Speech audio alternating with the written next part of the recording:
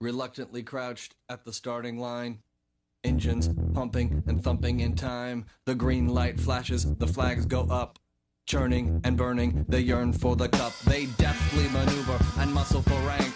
Fuel burning fast on an empty tank. Reckless and wild, they pour through the turns. Their prowess is potent and secretly stern. As they speed through the finish, the flags go down. The fans get up and they get out of town. The arena is empty, except for one man still driving and striving as fast as he can. The sun has gone down and the moon has come up. And long ago somebody left with the cup. But he's driving and striving and hugging the turns and thinking of someone for whom he still burns. He's going the distance. He's going for speed. She's all alone. Welcome to Talking Giants, presented by SeatGeek. I'm your host, Bobby Skinner, here with my co-host, Justin Pennick. We got ourselves a Mailbag podcast. We're going to talk about Kayvon. Is the offensive line better? Is it because of quarterback play? All that good stuff. But the biggest news, Justin, is that my day has come. The Giants have claimed Deon Jackson, a running back, former high school teammate of Andrew Thomas and college teammate of Daniel Jones. My info on this has finally paid off, and I already had a highlight video of DJ to Deon Jackson plays. Justin, how are you? Wow, Bobby Skinner, good for you. Look at you go. Matt Parrott. This is why you play the game. This is why you lift all those weights, Bill Parcells says. Matt Parrott goes to IR. Eric Gray goes to IR. Shockingly enough, Gary Brightwell didn't go to IR, but I think he'll be out for a little bit. So the Giants made moves. Oh, also Deshaun Corbin's back, signed to the active roster.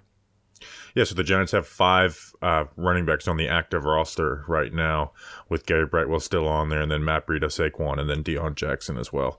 So maybe moves do get made, but that is not what this podcast is about as much as I would like it to be. We have a mailbag podcast to get into, and the first victory mailbag of the season, because the Cardinals, we had Thursday Night Football, so we didn't get to do a mailbag that week. And the people who make it happen, Justin, they are Matthew Crisatelli. It's been a lot of pizza people lately. Pizza people? Which is kind of like a slur, right? Like just making pizza jokes with Italian people, yeah, right? Like you just did it. They probably get really annoyed by that, but I'm here to do it. Tejas Patel, he's gonna Patel his friends to join the Talking Giants Patreon. Bobby Trees, which I feel like it's not a real name. Is that like somebody from your family? Well, no, my name's Bobby, and I used to work in trees. We got Gary Hirschhorn. Is that you? Funny thing was when I got like clean and sober, one of my friends on Facebook was like, I need a tree guy. And I was like, hey, hit me up. And he's like, not that kind of trees. And I was like, oh my God, how quickly I've forgotten. Gary Hirschhorn, he's got the horn, and he's horn. Ryan Babisi, he's gonna a weenie. And then Trey's 542811. I don't know what those numbers mean. It's a social security number. The Giants yards this year. Justin, who are these people? Those wonderful people went to patreon.com/talkinggiants for $2 a month. Plus, there's some other tiers if you want to join it. You get to hang out with us live while Bobby Skinner and I record the shows. Bobby Skinner will send you some stickers in the mail. Plus, there's some shirt raffles a couple times a month. Patreon.com/talkinggiants. You'll be glad you did. Never said that after promoting the Patreon. And I will say, I am enjoying this victory week more than I thought that I would.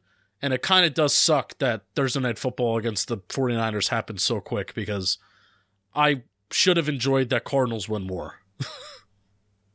This is nice. I enjoyed that one a lot. I made like 10 extra videos that week because I knew we were going to lose to the 49ers. All right, take it away, Steve. Mail time. The mail's here. Come on. Bye, guys. Here's the mail, it never fails. It makes me want to wag my tail. When it comes, I want to wail.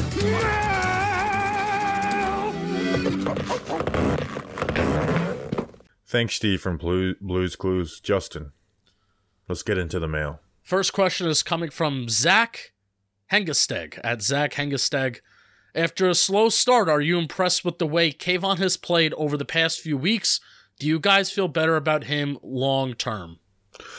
So Kayvon now has 5.5 sacks, 1 QB hit, and 14 pressures this season. Over half of that total production has come in the last 2 games. And he did play well versus Washington Justin, and I want to talk about that before we get into like the full Kayvon talk. He did play well, right? Like he worked the corner, he used hands, and that was something, even when he's gotten the earlier sacks, a lot of it was like kind of working that inside move versus backup tackles, and those are good. Like there's not every pass rusher in the NFL can do that. Kayvon is one of those guys who can do it, and I want to see him do it. But I wanted to see him work the corner a little bit, and he definitely did that versus Washington pretty damn well, right? He's not like bending the edge. He's not like he doesn't have a ton of bend, dipping the edge, but he was getting around the corner and flattening that arc. So it has been a lot better than it was at the beginning of the season, Justin, ever since Seattle. So yeah, I feel a lot better than I did after the San Fran game, after the first 3 games of the season by far. But I'm going to say I have higher expectations, right? Yes. And we came into this year, and it's funny how it's kind of flipped, where we're like, hey, edge rushers don't really get a lot of sacks in the Wink Martindale scheme, so I'm not looking for 10 to 12 sacks, but I want consistent production. Well, it's kind of been flipped on his head, where he's got great sack numbers, right? 5.5 through 7 games, that's really good. But the consistent pressure hasn't been there. Like his pass rush win rate is down from 9.7% to 6.9%. I mean, that's 47th of 53 edge rushers with 140 pass rush snaps. He's 20, and even with those sacks, he's 24th of those 53 in sacks, hits, and pressures. And again, most of that's coming from the sacks. Yeah, I'm glad that you actually brought up the 1 QB hit, because a lot of people are probably confused, because if you look at Pro Football Reference, it says, well, he has 7 QB hits. I really love, this is rare that I say this, I really like the way that PFF tracks QB hits, because I'm 97% certain that Pro Football Reference also counts sacks as QB hits. PFF does not. Sacks is a different entity from the times that you hit the quarterback. So Kayvon Thibodeaux has 1 QB hit outside of the 6 plays he has been involved in a sack. So what is it? How many is officially? It's 5.5 sacks now. So I think there have been 6 plays in total that he's been involved in a sack this year. 1 QB hit outside of that. That's not very good. Tibbs is also, this is according to PFF as well. Kayvon Thibodeaux has a run stop rate of 0.7%. Jihad Ward has a run stop rate of 1.6%. And also he has a missed tackle rate, Kayvon Thibodeaux does, of 18.2% missed tackle rate according to PFF. He's creating negative plays. He's creating sacks. He's creating tackles for loss. I mean, Kayvon has 5 tackles for loss this year. He had 6 all of last year. So him creating negative plays is not the issue, but being an every down player, like down in, down out impact player, that's the issue right now for Kayvon Thibodeaux. And I do have this theory, and I've said this privately a couple times. I think Kayvon would get a lot more criticism if Evan Neal wasn't so bad. Like, I think the fact that Evan Neal is the way worse top 10 pick right now, I think that absolves Kayvon from some criticism. But also, it's also the issue of us as football fans. We're so dedicated, and we're so... some people are very blindly judging players on their tackles for loss numbers and their sack numbers, and they're not willing to look elsewhere to see if Kayvon Thibodeaux is an impact player or not. Oh, because you have a lot of sacks, that means you're an impact player. You're not, and I agree with you, where I expect Kayvon Thibodeaux to be one of the league's best edge rushers, and despite the good sack number right now, he is not. He's not. Yeah, he's not playing the number. And again, if he played every game like the Commanders game, we'd be a lot happier with him. Correct. And he's played he's played well the last 3 games. So I don't want to get too negative, right? But he's also not playing at the number 5 pick level.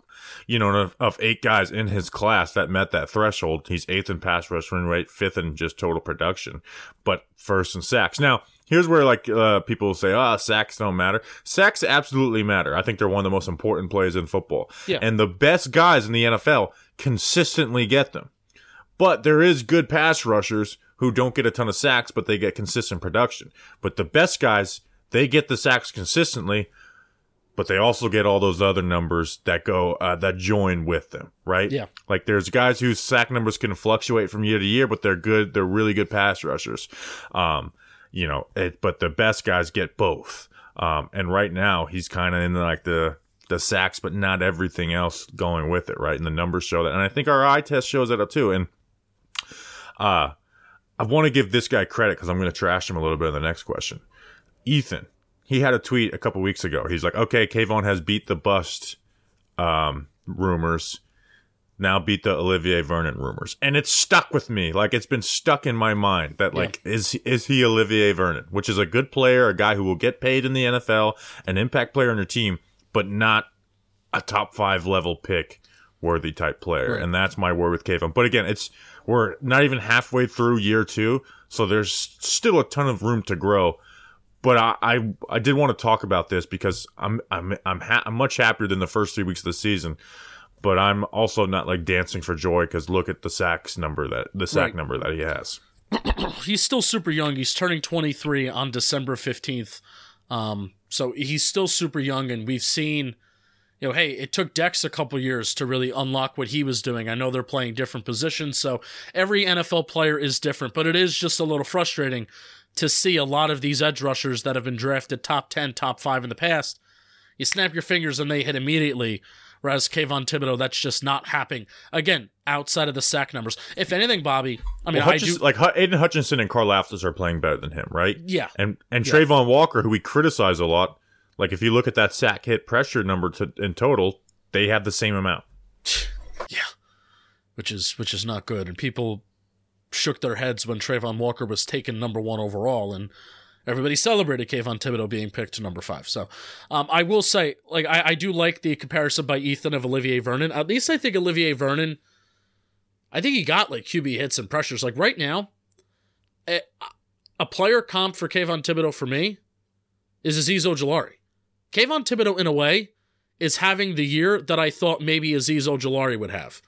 Get a bunch of sacks. I mean, if anything, this matches like Azeez Ojulari's rookie year, except I think Kayvon's sack rate's probably higher. Azeez was bad against the run. He created a lot of sacks and didn't create a lot of pressures and QB hits. Like that's what Kayvon Thibodeau's doing. Basically, almost Azeez Ojulari's rookie year, except some more sacks. Yeah, well, Kayvon needs. I think they're very different player types. Where Azeez bends more. I'm talking Kayvon about is much better versus the run. Production. Kayvon needs to be more consistent versus the run, though. Yeah. I was talking about production, not player comp. Okay, but he's a much like I'm thinking like player comp when I think of Olivier Vernon. Like Kayvon does play the run well, and I think he's been halfway decent there this year. But you do need more consistency from him there. So yeah, it's kind of a mixed bag with Kayvon. I want more from him. I'm glad that we're not playing at the week 1 through week 3 level, which was horrible. Like it was not just simply no stats, right? It's kind of been flipped a little bit. Like, yeah, if he could have, it was just bad football. It was just flat out bad football the first 3 weeks. The last 4 weeks, it's been above average, but not like highly above average either. Yeah. So. Yeah. Again, this is coming from where I expect the number 5 pick to play like the number 5 pick. That's where it's coming from for me. It's not like I hate Kayvon fest or anything like that. No, if he was picked 39th, 40th, I think we'd be happier. He was picked 5th overall, and you do have to where you're drafted absolutely matters. And I like that's a huge investment, and I want that huge investment to be hitting more. Yeah, for sure. All right, next question. Next question is coming from Gridiron Guru. Has the offensive line played better with Tyrod Taylor, or has he just handled pressure better? Pressure numbers seem to be similar. I'm very glad this question got asked because I've been saving all my energy for this conversation for the podcast. Right? Because we're talking about do the math. Do the math. DJ has been under pressure 46.2% and has a sack rate of 15.6% this year. A career high for his sack rate by double. Tyrod Taylor is under pressure 43% and has a sack rate of 9.1%, which is still high, but obviously a lot better than Daniel Jones this year. So I got a lot on this. I'm going to rant a little bit. So has the offensive line played better with Tyrod Taylor, or is it simply the quarterback? Which the quarterback absolutely affects off, pressure and all that stuff.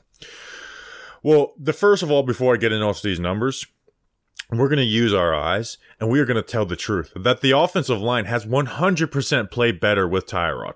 Like, they gave him time versus the Commanders. There's without a doubt, Tyree Phillips played well, Mark Lewinsky played well, Ben Bredesen played well, Marcus McKeithen did not, but he also hadn't played to the disaster level that he has. Justin Pugh did not play well, but he also wasn't a disaster where it's totally free rush type stuff outside of the one play that they timed up. And guess what? That turned into a freaking sack, right?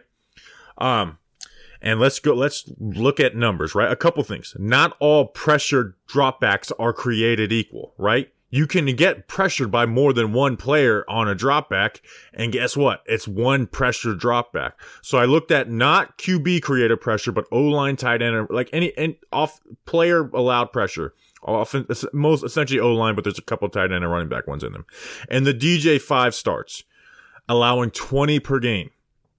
In the Tyrod 2 starts, 10.5 per game. Literally half, despite the fact that the pressure rate is there.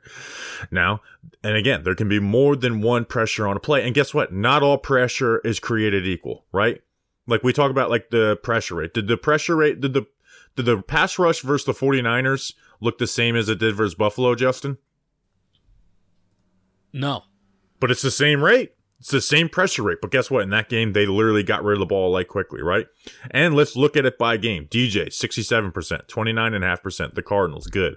44.1%, 46%, 44%. Tyrod, 43.2% versus Buffalo, 33.3% versus the Commanders. So the Commanders game was the second best. Well, it's about how long does it take the quarterback to throw? And I don't like the time to throw stat, but per NFL Next Gen, DJ, 2.73 seconds, snap to throw. Ooh, Tyrod's got to be a lot better. 2.72 for Tyrod Taylor. Literally, they couldn't be any closer unless they were the exact same. And also, when you look at the pressure rate for Tyrod, 28% of Tyrod's pressures came in the game of relief versus Daniel Jones. Like, he had basically as many pressure dropbacks in the Miami game and those 2 drives as he did in the entire Washington game, right? Well, guess what? Some quarterbacks allow sacks and pressures and stuff.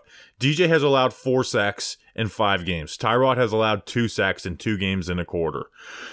Also, what we're not going to do is go off a small 2023 only sample size. DJ's pressure to sack rate this year has been pitiful. Pitiful. But I do think it's kind of outweighed by the end of the Seattle game, which was absolutely bad, and we'll talk about that. But DJ's pressure to sack rate was 13th last year for guys that qualify, and 9th in 2021, which I do think correlates to Andrew Thomas a little bit. Daniel Jones' career sack rate is 8.6%, and Tyrod Taylor's is 9.3%. So I will talk about my issues about Daniel Jones in the next question, and I know this sounds like DJ defense, and it kind of is. And the nuance to this conversation, but what we're not going to do is pretend the O-line wasn't an abomination with Daniel Jones, and outside content sources confirm that. And you can point to Seattle as blaming it for DJ pre-pick 6, right? In that game. But outside of that, the offensive line has absolutely been an abomination with under Daniel Jones, and these last 2 games under Tyrod Taylor, it has absolutely been 100% better. The protection was flat out good versus the Commanders. Versus Buffalo, it was solid enough. And I refuse to pretend that it's not. And I'm not going to be like, oh, well, it's because Tyrod knows how to manipulate a pocket and stuff, right? They both honestly struggle with this a little bit. But Bobby, Justin Pugh had a 16 pass blocking rating. And hey, Pugh wasn't great versus the Commanders, right? He wasn't good, right? But like Tyree Phillips gave them the best game they've had at right tackle all year. Mark Lewinsky gave them the best game they've had at right guard all year. Ben Bredesen actually gave, as pass protection-wise, the best game they had at center all year. Because despite the things we like about JMS, he did have a few bad reps a game outside of Arizona. Arizona was probably a better center game. McKeithen stinks, but it wasn't McKeithen's worst game, and Pugh certainly wasn't good. But it absolutely, they had time to operate. I think Tyrod's been escaping the pocket before Daniel Jones too. So, we talk about this on air about, how the time to throw stat according to Next Gen isn't great. But I think the pocket, the average time spent in the pocket that Pro Football Reference has, if you compare it with the time to throw, I think that could tell a lot more of a story. And Tyrod Taylor's average time in the pocket this year is 2.1 seconds versus Daniel Jones, it's 2.3. So it's about 0.2 longer. But their time to throw is basically the same. And that's telling me that Tyrod Taylor is escaping the pocket sooner than Daniel Jones was this year. And also, it's an inevitable difference, and you talked about this even before Tyrod Taylor started the game. And this is one of the main differences between Daniel Jones and Tyrod Taylor this year. Tyrod Taylor escapes a pocket looking to throw the ball, and that's his goal, where Daniel Jones is looking to kind of tuck it and run and not necessarily looking to throw the ball. And I think that's where you've seen some of the more bigger plays come from, outside of the snap and throw that Tyrod Taylor does to Darius Slayton or Jalen Hyatt running deep.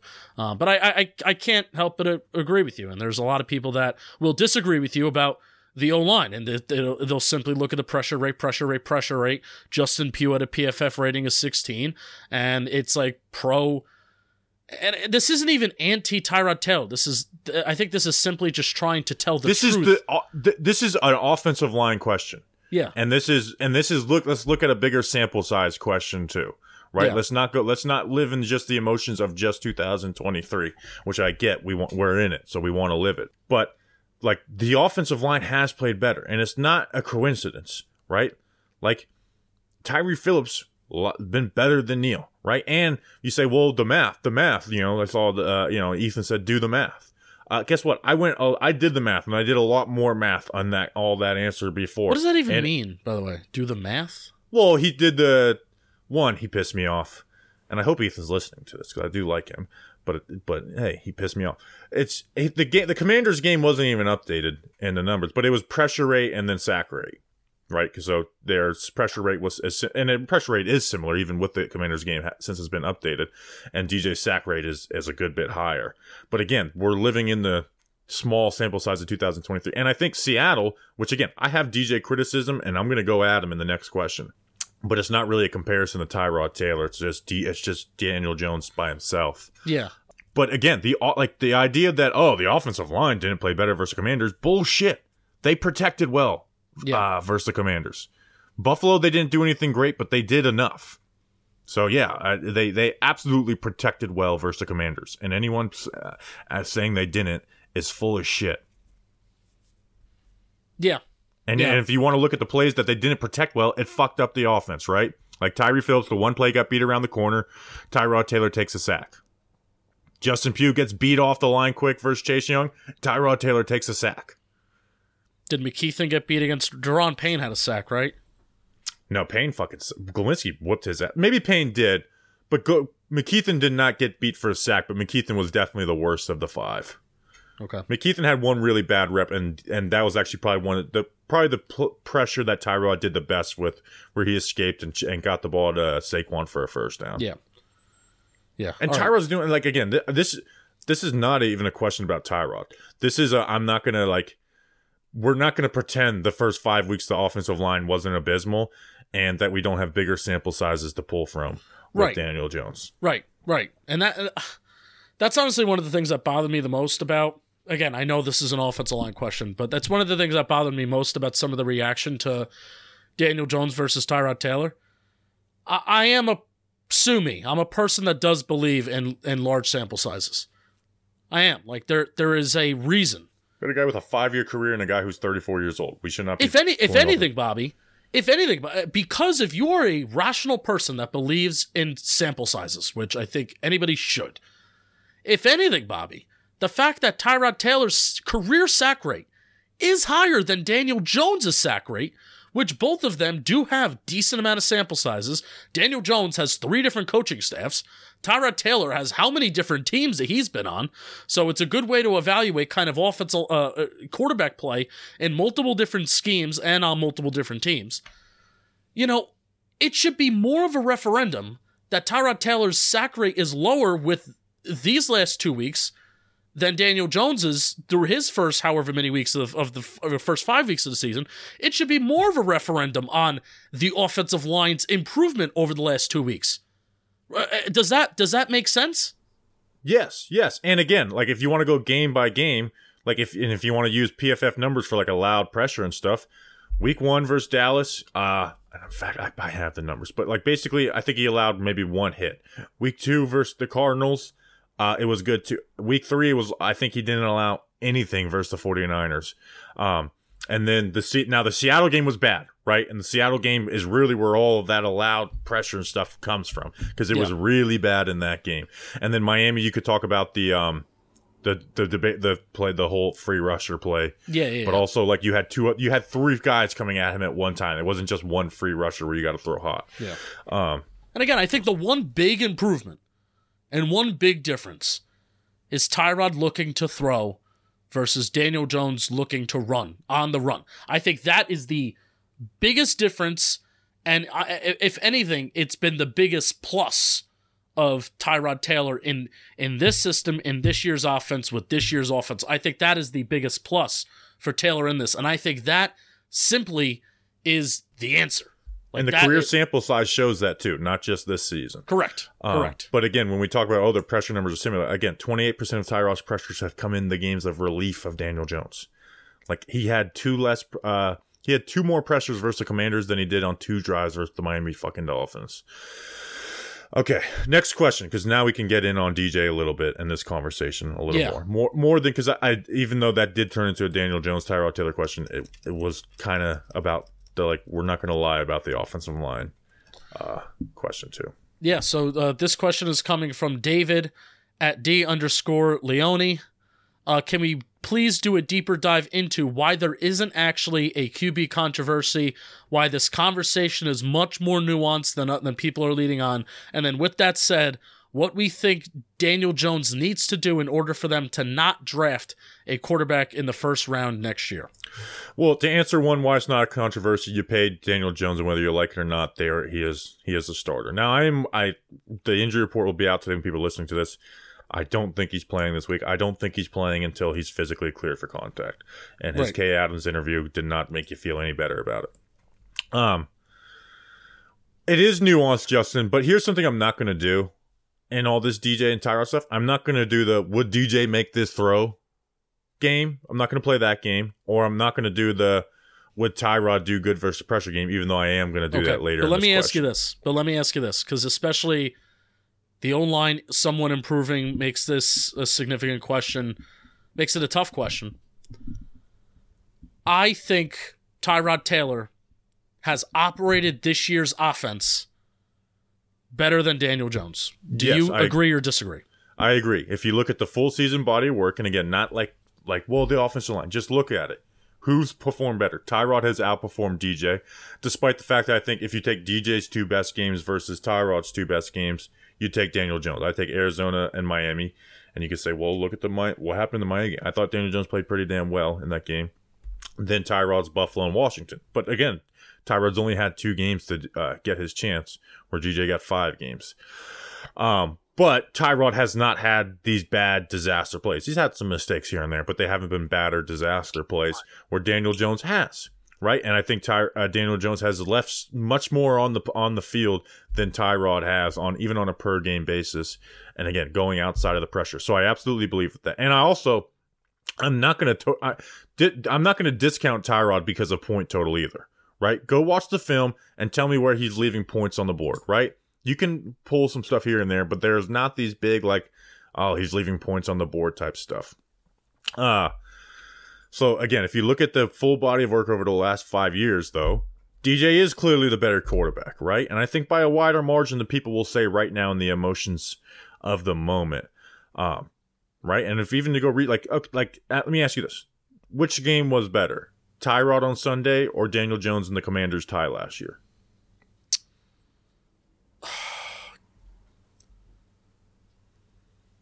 I mean, I guess I would have to say Tyrod. This could be a wrong answer because maybe I'm not remembering it right. Tyrod against the Commanders on Sunday, right? I disagree. I think you disagree? I think DJ versus Ty. I thought he outperformed scheme in that game. You had the drop on the alert throw that he threw to Darius Slayton. He had another big play to Darius Slayton. And again, I want to talk about Jalen Hyatt and how he there's things they can do this year that they couldn't do in past years, right? Like, they shaved the safety of the Darius Slayton for the first Jalen Hyatt catch. Last year, that doesn't mean anything. This year, it means you can throw the Jalen Hyatt. And again, I want to get to the portion of this question where I'm very critical of DJ. The biggest knock, though, is the 20-plus yard throw rate. Is like Tyrod's is 12.2%, right? And DJ's over the last, few years is much, much lower than that, right? That's where I think the biggest knock is, right?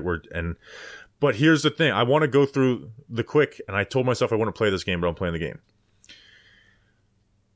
Tyrod's completed 5 20-plus yard throws. The 2 slot fades to Darius Slayton. Those are man coverage, like pre-snap reads. I think Daniel Jones is pulling the trigger on those, and if you disagree with me, I simply don't give a shit.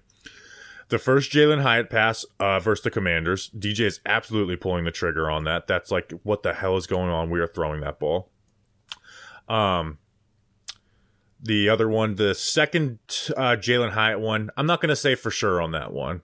And then the Darren Waller on the crosser on play action, DJ's throwing that. So 4 of the 5 that is completed, DJ is pulling the trigger on, and I say that without a doubt in my mind. The ones that he doesn't, though, is the play action where Tyrod rolled out and threw to Hyatt last week, and it should have been counted as a catch, right? So that's one. The Hyatt, the touchdown one that he had could have had a one-hand touchdown. I don't think DJ's throwing that. That's an alert throw. I think he just throws the screen on that. And then I don't think he throws the arm punt. And maybe the one other one on the sideline to Hyatt. And also he doesn't throw the one where Wandale's open against Buffalo. So there's good and bad to that, right? There's plays where DJ makes better decisions, and then there's plays that DJ leaves stuff on the field. But here's the thing. Let's get to the freaking point of this question. DJ's battle is not up against Tyrod Taylor, right? I will say without a doubt, DJ is a better quarterback than Tyrod Taylor, even though Tyrod Taylor's, if you just look at their season, Tyrod's been better. But DJ's battle is with upgrading to a QB in the draft, right? And when we saw this contract, we kind of envisioned that could happen after year 3 and possibly year 2. But right now, it could happen after year 1, right? If they believe they can upgrade with a quarterback in the draft that can take their offense to another level. DJ has left big plays on the field where you need to ask him to process and be a little ballsy and read the deep middle of the field. Not these sideline deep throws, but the deep middle of the field, process, move safeties with your eyes. And they're playing into a position to take a quarterback. Right now they have the 5th pick in the draft. And every week that Daniel Jones doesn't play, it gets worse. So DJ, this is where I'm really soured on DJ, is that not just, the offensive line. That when stuff has been there, that a quarterback with quicker processing would have taken shots or, completed this or not taken a sack. He has not done that. And as someone who has liked DJ's play from the second half of 2020 until this past season, it's really soured me and being like, man, I want the next quarterback. Yeah. Right? Not taking a quarterback for the sake of taking a quarterback, but I'm looking forward to the next quarterback more so than DJ being the guy, which sucks. I thought that I probably might be at the end of year 2 or year 3, but I definitely didn't think I'd be at it the first half of year 1 of this deal. 5 games into it, right? The only thing that DJ can do to change my mind on that is not to play well. He can come back this season and play well, but if it's playing well, doing big boy things at the quarterback, on a consistent basis. And until that happens, I am not I'm looking forward to the next quarterback. Yeah, for sure. By the way, I revisited that Washington conversation. Tyrod had a higher total EPA. He had a higher EPA per play. Daniel Jones' CPOE was higher in the tie last year, though. So we're going to have to agree to disagree. I do think Tyrod, at least from an efficiency standpoint, played better than Daniel Jones in the tie last year. But my point in that was I thought the film in that game was really good. That was a game where I actually thought one of the few where I think schematics held him back. Sure. Oh, yes. All right. Yes, that was a good point. All right. So let me ask you this too, because I wanted to ask you this. Do you think that the offense is similar? Like the plays that Mike Kafka and Brian Dable are asking Tyrod Taylor to make, do you think those plays are similar to the plays that they were asking Daniel Jones to make?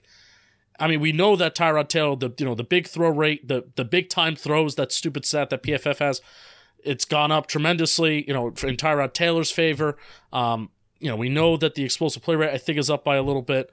So is the offense asking Tyrod to do the same things that they were asking Daniel Jones to do? Yeah, I mean, they added that shock concept that I did a video on, but that's kind of a simple thing. But where Tyrod is, like, if you say, like, he's throwing the alerts. Right? Now, part of that, again, is I think the Commanders played Hyatt like no one else is going to play Hyatt this year.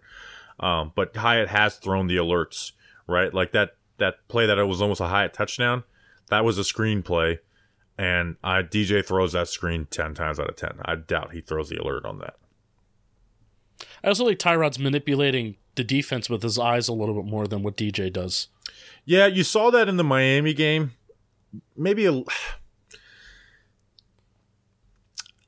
I don't think I've seen that a ton the last couple games. Maybe a little bit, right?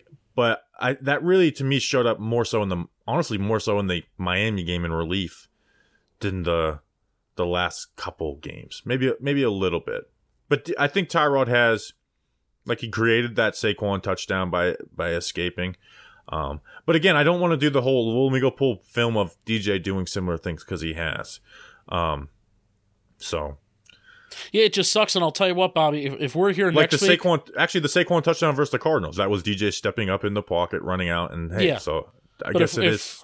If we're here next week, Bobby, and Andrew Thomas comes back, he's the left tackle, Tyrod Taylor leads the Giants into MetLife again this Sunday and wins a ball game against a good defense, the conversation gets even more complicated, man. From a fan perspective. I think it gets more complicated from a fan perspective. Yeah, but the fan perspective doesn't mean anything. I know, but it just does get more complicated, though. If Tyrod Taylor comes in here and goes 2-1 and the offense is more explosive and the offense is better, even though it's not much better, it's better and they're starting to win games. If the conversation is already at what I said with about upgrading the quarterback event, again, to me there is no DJ first Tyrod within the building. Yeah, you never know. Things change. Yeah, I just don't. It would DJ would have to come back in and play like Seattle consistently for that to happen. Maybe they just don't clear him. I mean, I'm not believing he's being cleared until it happens, right? Yeah. So yeah, for sure. All right, it's not looking good. Let's get this next question. I really hope we're going to be talking about something different. Die the Giant at NYG in Wales. Be reporting that Dable is going to be taking over ad reading. Any truth in that? No, I'm the ad reader. Today's episode is sponsored by Shady Rays. Take on the sun with gear built to last. Our friends at Shady Rays have you covered with premium polarized shades at an affordable price. You guys know I love Shady Ray, and I love even more Shady Rays. That's the way she goes. Shady Rays offers a world-class product that's just as good as any expensive pair we've worn. Durable frames and extremely clear optics. That's not all. Shady Ray offers the most insane in the membrane protection in all of eyewear. Every pair of sunglasses is backed by lost and broken replacements, which has always been like my thing. It's like I'm not going to buy like good sunglasses because I'm going to lose them or break them. Like literally what this is saying. With Shady Rays, I don't have to worry about that at all. So if you lose or break your pair, even on day one, they will send you a brand new pair. No questions asked, which I know when a lot of times when companies say that, you're like, oh, but you have to call this and do. No questions asked. They just do it. Wear your Shady Rays with confidence because they have your back long after your purchase. Exclusively for our listeners, Shady Rays is giving out their best deal of the season. Go to shadyrays.com and use code GIANTS for 50% off 2+ pairs of polarized sunglasses. And the offer now applies to the custom Jimmy and Jake collab shapes, so go get yours now. Who is Jimmy and Jake? They're our bosses. You'll be glad you did. Next question. Ben Butler is asking the next question at Ben Butler 7. We know Hyatt's deep game is great, but how has he looked in the short to medium routes? So he still really can't get off press great, even though the first big play was press, but there's just no safety, so it doesn't really matter. He's really not part of the progressions still. No, he's not. I was even going to ask you, is he even running like short to medium routes? I think the only one that I can remember that if he was part of a progression Sunday versus the Commanders, I think there was an RPO, and Tyrod started to look his way on a little slant, but it's so funny. My buddy Jimmy was sitting right next to me. It's like, well, Tyrod was getting pressed there, so I couldn't envision him getting separation there, and I think Tyrod either had to throw the ball away, tuck it and run, do something. I think that's one of the only times that I saw him be part of a progression, kind of like in the intermediate part of the field, and he just couldn't get any separation. Yeah, he's basically like getting the ball thrown to him on alerts. And they when he's basically running down the field on almost every play. And most teams are not the Commanders and respect him, right? So they have the safety and they're bailing and they're covering him deep. So he's really not a big part of the progression, which I know people say, well, you got to do it more. But Darius Slayton is a better overall player right now. Despite the fact that Hyatt is so explosive, right? Like, you have to be able to do some of that stuff. And Dable has said it. Like, he's got a ways to go, but he's an exciting young player, and he's productive. Like, the most he's been in progressions really was Arizona and the limited reps. But mostly it's just been clearing out. But the Commanders played him stupidly. Like, the Commanders' game plan was very stupid versus Jalen Hyatt. But it'll be interesting to see the more playing time he gets, how many... if he gets like a handful of opportunities per game to do those explosives, though. I don't know if Pro Football Reference has any qualifying. Like, do you need to qualify to have X amount of targets or catches to be number one in yards per reception? Right now, Nico Collins and George Pickens. He's third out of guys with 10 targets. Marvin Mims and Justin Watson have more with guys with 10 targets. All right, cool. I was wondering about that. So 9 receptions, 14 targets so far, 195 yards, 21.7 yards per reception on a 64.3% catch rate. That's honestly what's most impressive to me, Bobby. With a average depth of target of 23.8, so basically 24 yards. With an average target of basically 24 yards, having a catch rate of 64%. I think is impressive, and we talked about it with Tyrod, how he's completing like 50% of his deep balls. A decent amount of them have been to Jalen Hyatt. So I'm very pleased with very, very pleased with the role that Jalen Hyatt is playing, and it's kind of like exactly the role that we thought that he would play coming out of Tennessee, and it's like best case scenario. Yeah, and eventually, obviously, he has to become more part of progressions and become a better route runner and deal with press better. But right now, this is fine. But here's the thing. When you're facing zone coverages, you can make him more part of the progression. When you're facing because I think that will help him a little bit. So I do want to see him be a more part of it, but it's not like the drastic more that I think a lot of people want for Jalen Hyatt either. I'm interested. Spoiler. One of the questions that I want to ask you, or at least not even spoiler, this is just a heads up. One of the questions that I want to ask you, since I think the Jets are pretty good at limiting the explosive play, that's at least just on the top of my head. But they also drop a lot of their guys back. They drop a lot of their guys back in coverage. They're not aggressive playing man coverage like the Giants are. I want to ask you, how is Jalen Hyatt going to be successful, or how can he be successful against the Jets defense? Like, is it just outrunning these guys, or can we get him, running some in routes over the middle of the field where he's selling vertically, then cutting towards the middle of the field, and then maybe he can get open that way, maybe even get some yards after the catch. So that's a spoiler question for the Jets preview pod that I want to talk about. We really need him to beat Sauce so we can revisit the preseason conversation. This is true. Give us 2 plays, Robert Saleh, of no safety help. That'd be great. First play of the game. Let's just mirror exactly what happened in the Jets preseason game, and just first play of the game. Go back to that same call. Don't put the safety over the top, though. Don't be soft. Don't be soft, Saleh. Don't be soft. People are saying your nickname is Soft Saleh. Don't be soft. Speaking of young corners, Bobby, do you have anything left to say about Ben Butler's question? Next question. Owen Kane at Owen Kane 12. With how well the Giants' young corners are doing, would you be surprised if the Giants trade away Adoree for some picks? Did you know that this is the last mailbag before the trade deadline? I wish there was another week, because I feel like the Giants need another week. No, I kind of like it, where it's like they beat the Jets and we're not really thinking trade deadline. If they lose, it's like, obviously we're going to gonna move some stuff. Now, the thing you might need a week for is for Adoree Jackson to get healthy. So, do you think there's anyone realistically that's a bigger trade target for other teams outside of Adoree Jackson? Because I think he's the clear one where you could get a good pick back and also make sense. Like Leonard Williams isn't getting traded. No, he's too big of a Saquon Barkley's not getting traded. No. Like it's basically like Adoree Jackson, Paris Campbell.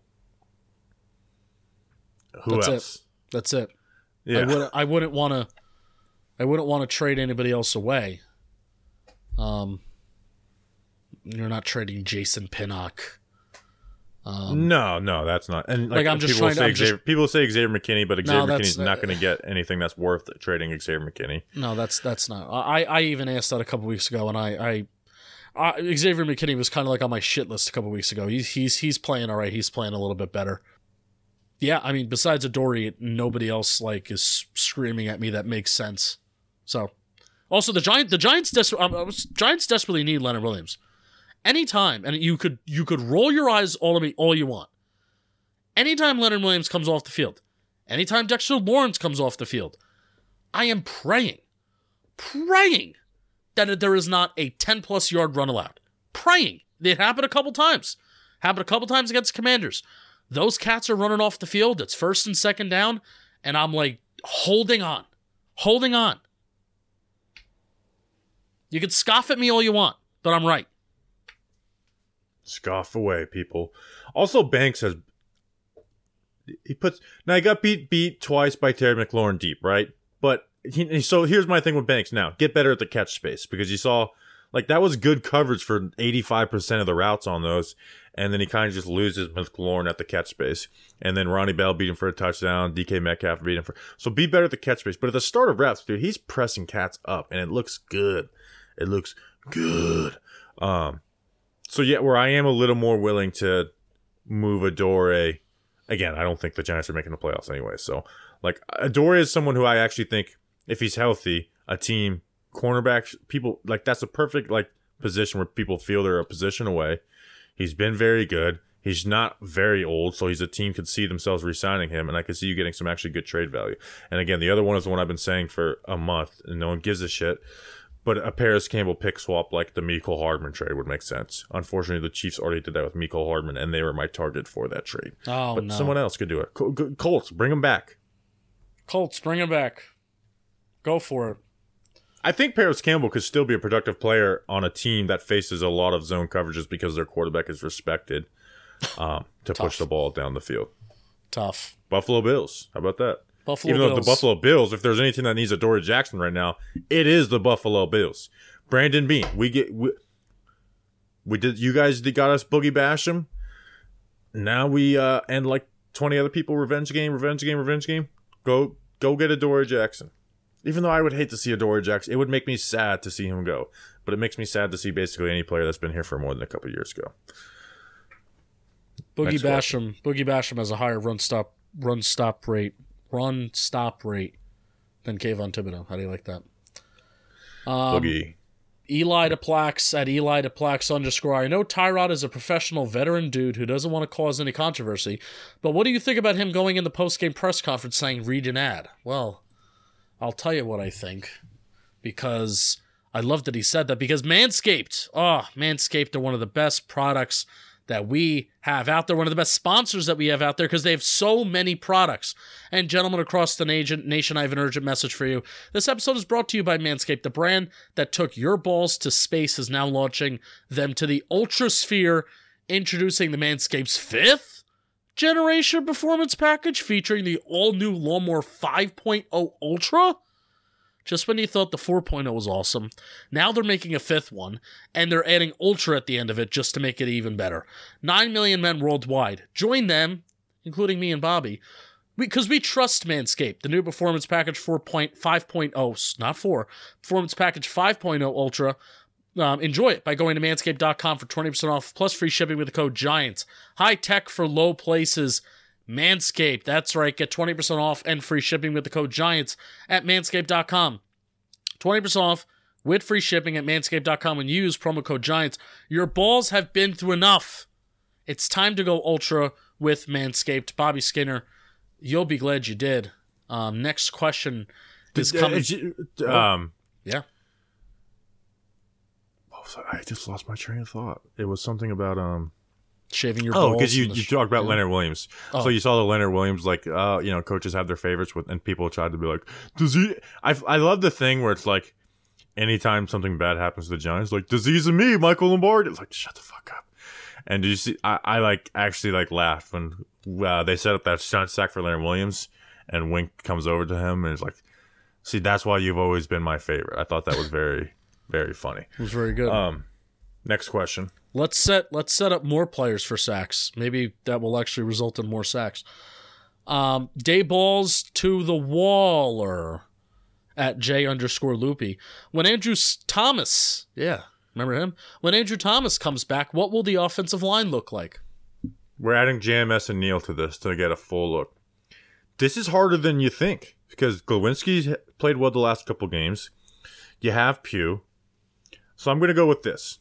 I'm not going to let Glowinski's last couple games. We're going to do like we talked sample size. I'm going to go Thomas, Pugh, JMS, Bredesen, Neal.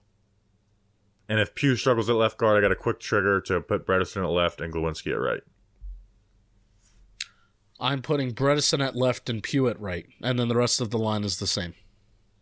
Yeah, I thought about that, leaving Bredesen at left, but Pugh has specifically mentioned left guard a few times. Did? Okay. Where I say that.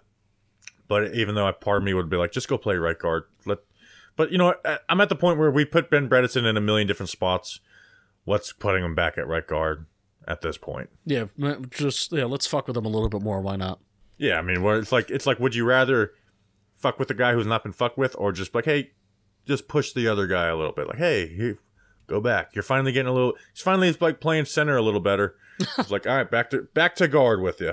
Yeah. On the side that has he even played right guard this year? In preseason. I don't think he's played it in the regular season. In preseason, lovely. All right, yeah. So that's the lineup. Yeah, it's been left guard or center. How bad is Evan Neal's injury? We don't know. That was one thing that kind of snuck up on us, and we didn't really talk about it that much. Yeah, I think he got re-injured on Friday, so that Friday was the first DNP or whatever.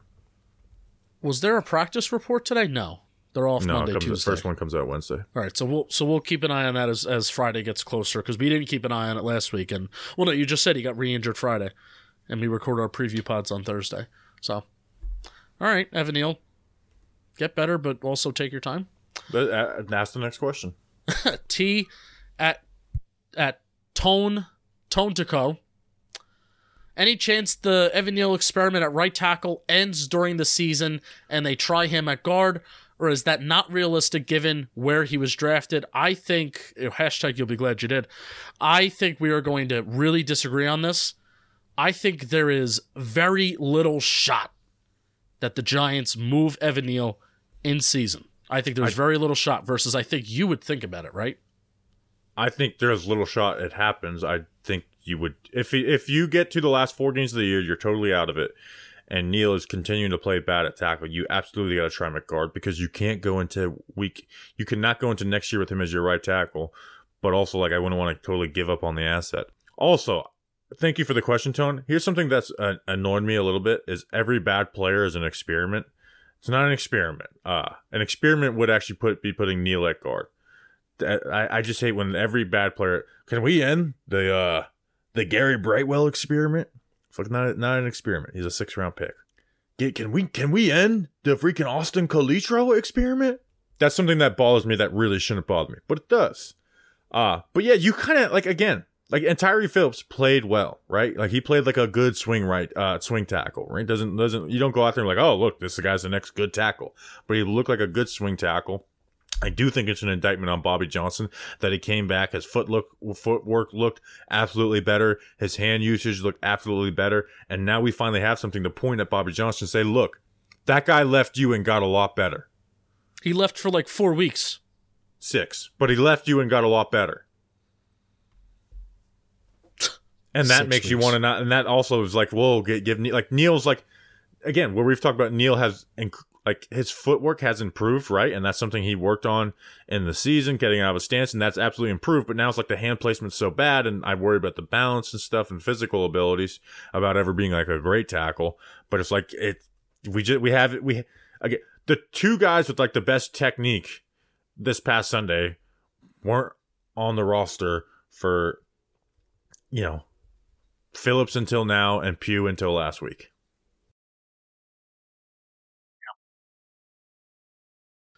Yeah, I just, you're not, and again, I'm glad we agree with at least the expectation that they're not going to move him at right tackle this year. I think he's staying right there at right tackle. So I think, because you say this all the time, you're not learning your craft in season. You're preparing for the opponent in season. So if you move Neil to guard, he's not going to learn how to play guard. He's going to prepare for the Rams on New Year's Eve. So yeah, but he's played guard before. Yeah, and it's like, again, he struggles with a lot of the speed stuff, and that doesn't happen as much at guard. Oh my God, can you imagine Aaron Donald versus Evan Neal at guard? Here's Aaron your Donald first versus game. everybody. I'm not going to judge him on that. Here's your first game, Evan Neal at guard. Yeah. What if he dominates him? How about that? You never thought about that. Didn't think about that. Talking your shit. Next question.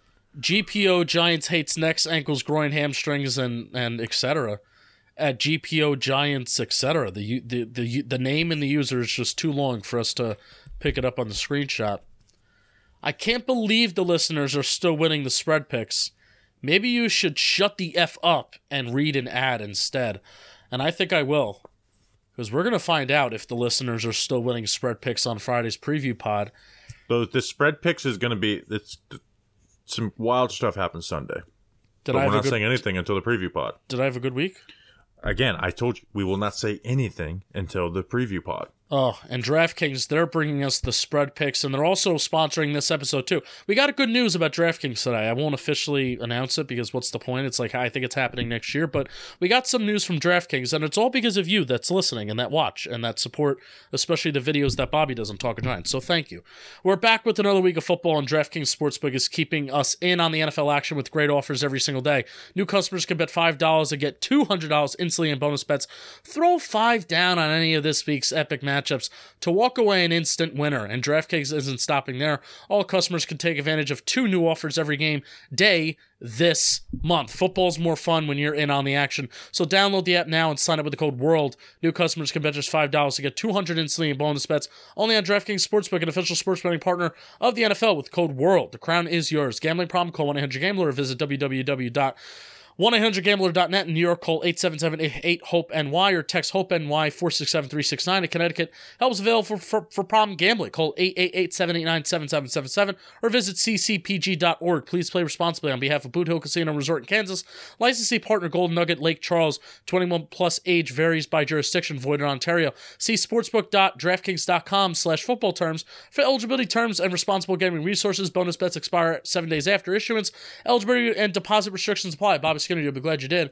Here's the final question of the mailbag, which I believe we're going to end this right, hopefully a little south of an hour. Mikey at Mikey_Glover. As Giants content creators, how do you speak to a fan base so divided? I got a DM recently. Well, this is a fun question to end on. Yeah, I got a DM recently. I just want to say this first off. Got a DM recently criticizing whether it was myself or you and I after one of the more recent games, saying that you guys speak for the fan base, so you need to criticize this or you need to support this more. I can't disagree with that more. I do not speak for the Giants fan base. I feel like, Bobby, you may agree with me. I don't feel like we speak for the fan base. Speak to the fan base. I speak for myself, like as a Giants fan. Like that I don't represent anybody, and I represent myself and like my opinions and my beliefs. And if you don't like it, then that's a you problem.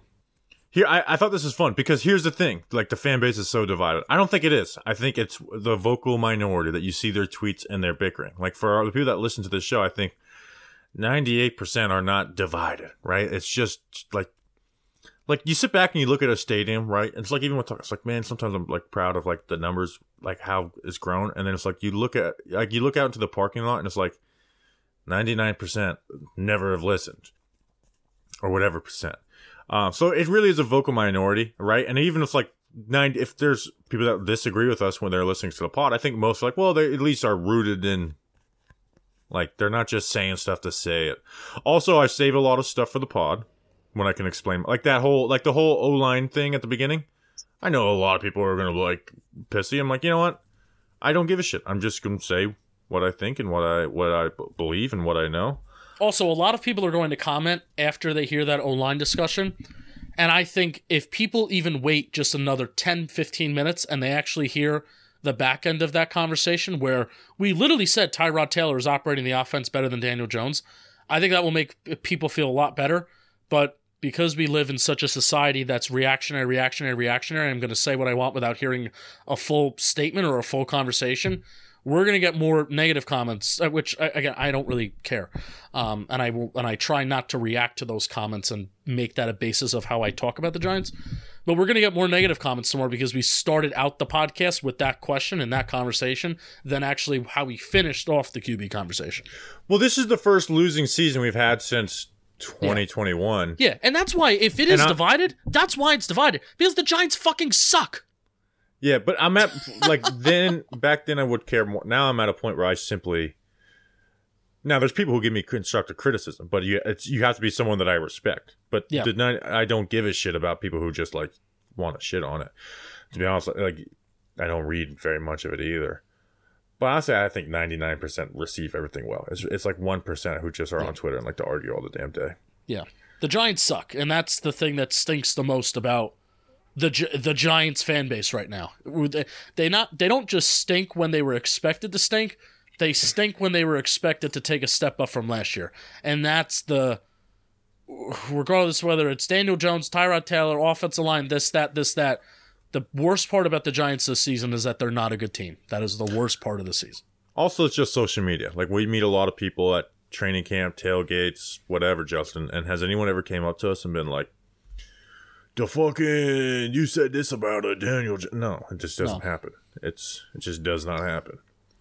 Because Justin will shoot you in the fucking head. All right, let's get it. That shouldn't have ended like that. I wanted to say something messed up. All right, we appreciate you guys. We'll be back Friday with a preview pod, the MetLife Bowl. This time it counts, like the All-Star Game campaign 20 years ago or whatever it was at this point. I'm actually going to end this and watch Game 7 of the NLCS. Go Diamondbacks. We'll see you then. Who are they? The Phillies. Yeah, I'm definitely rooting for the Diamondbacks. Fuck the Phillies. All right, we'll see you on Friday. Until then, let's go Big Blue.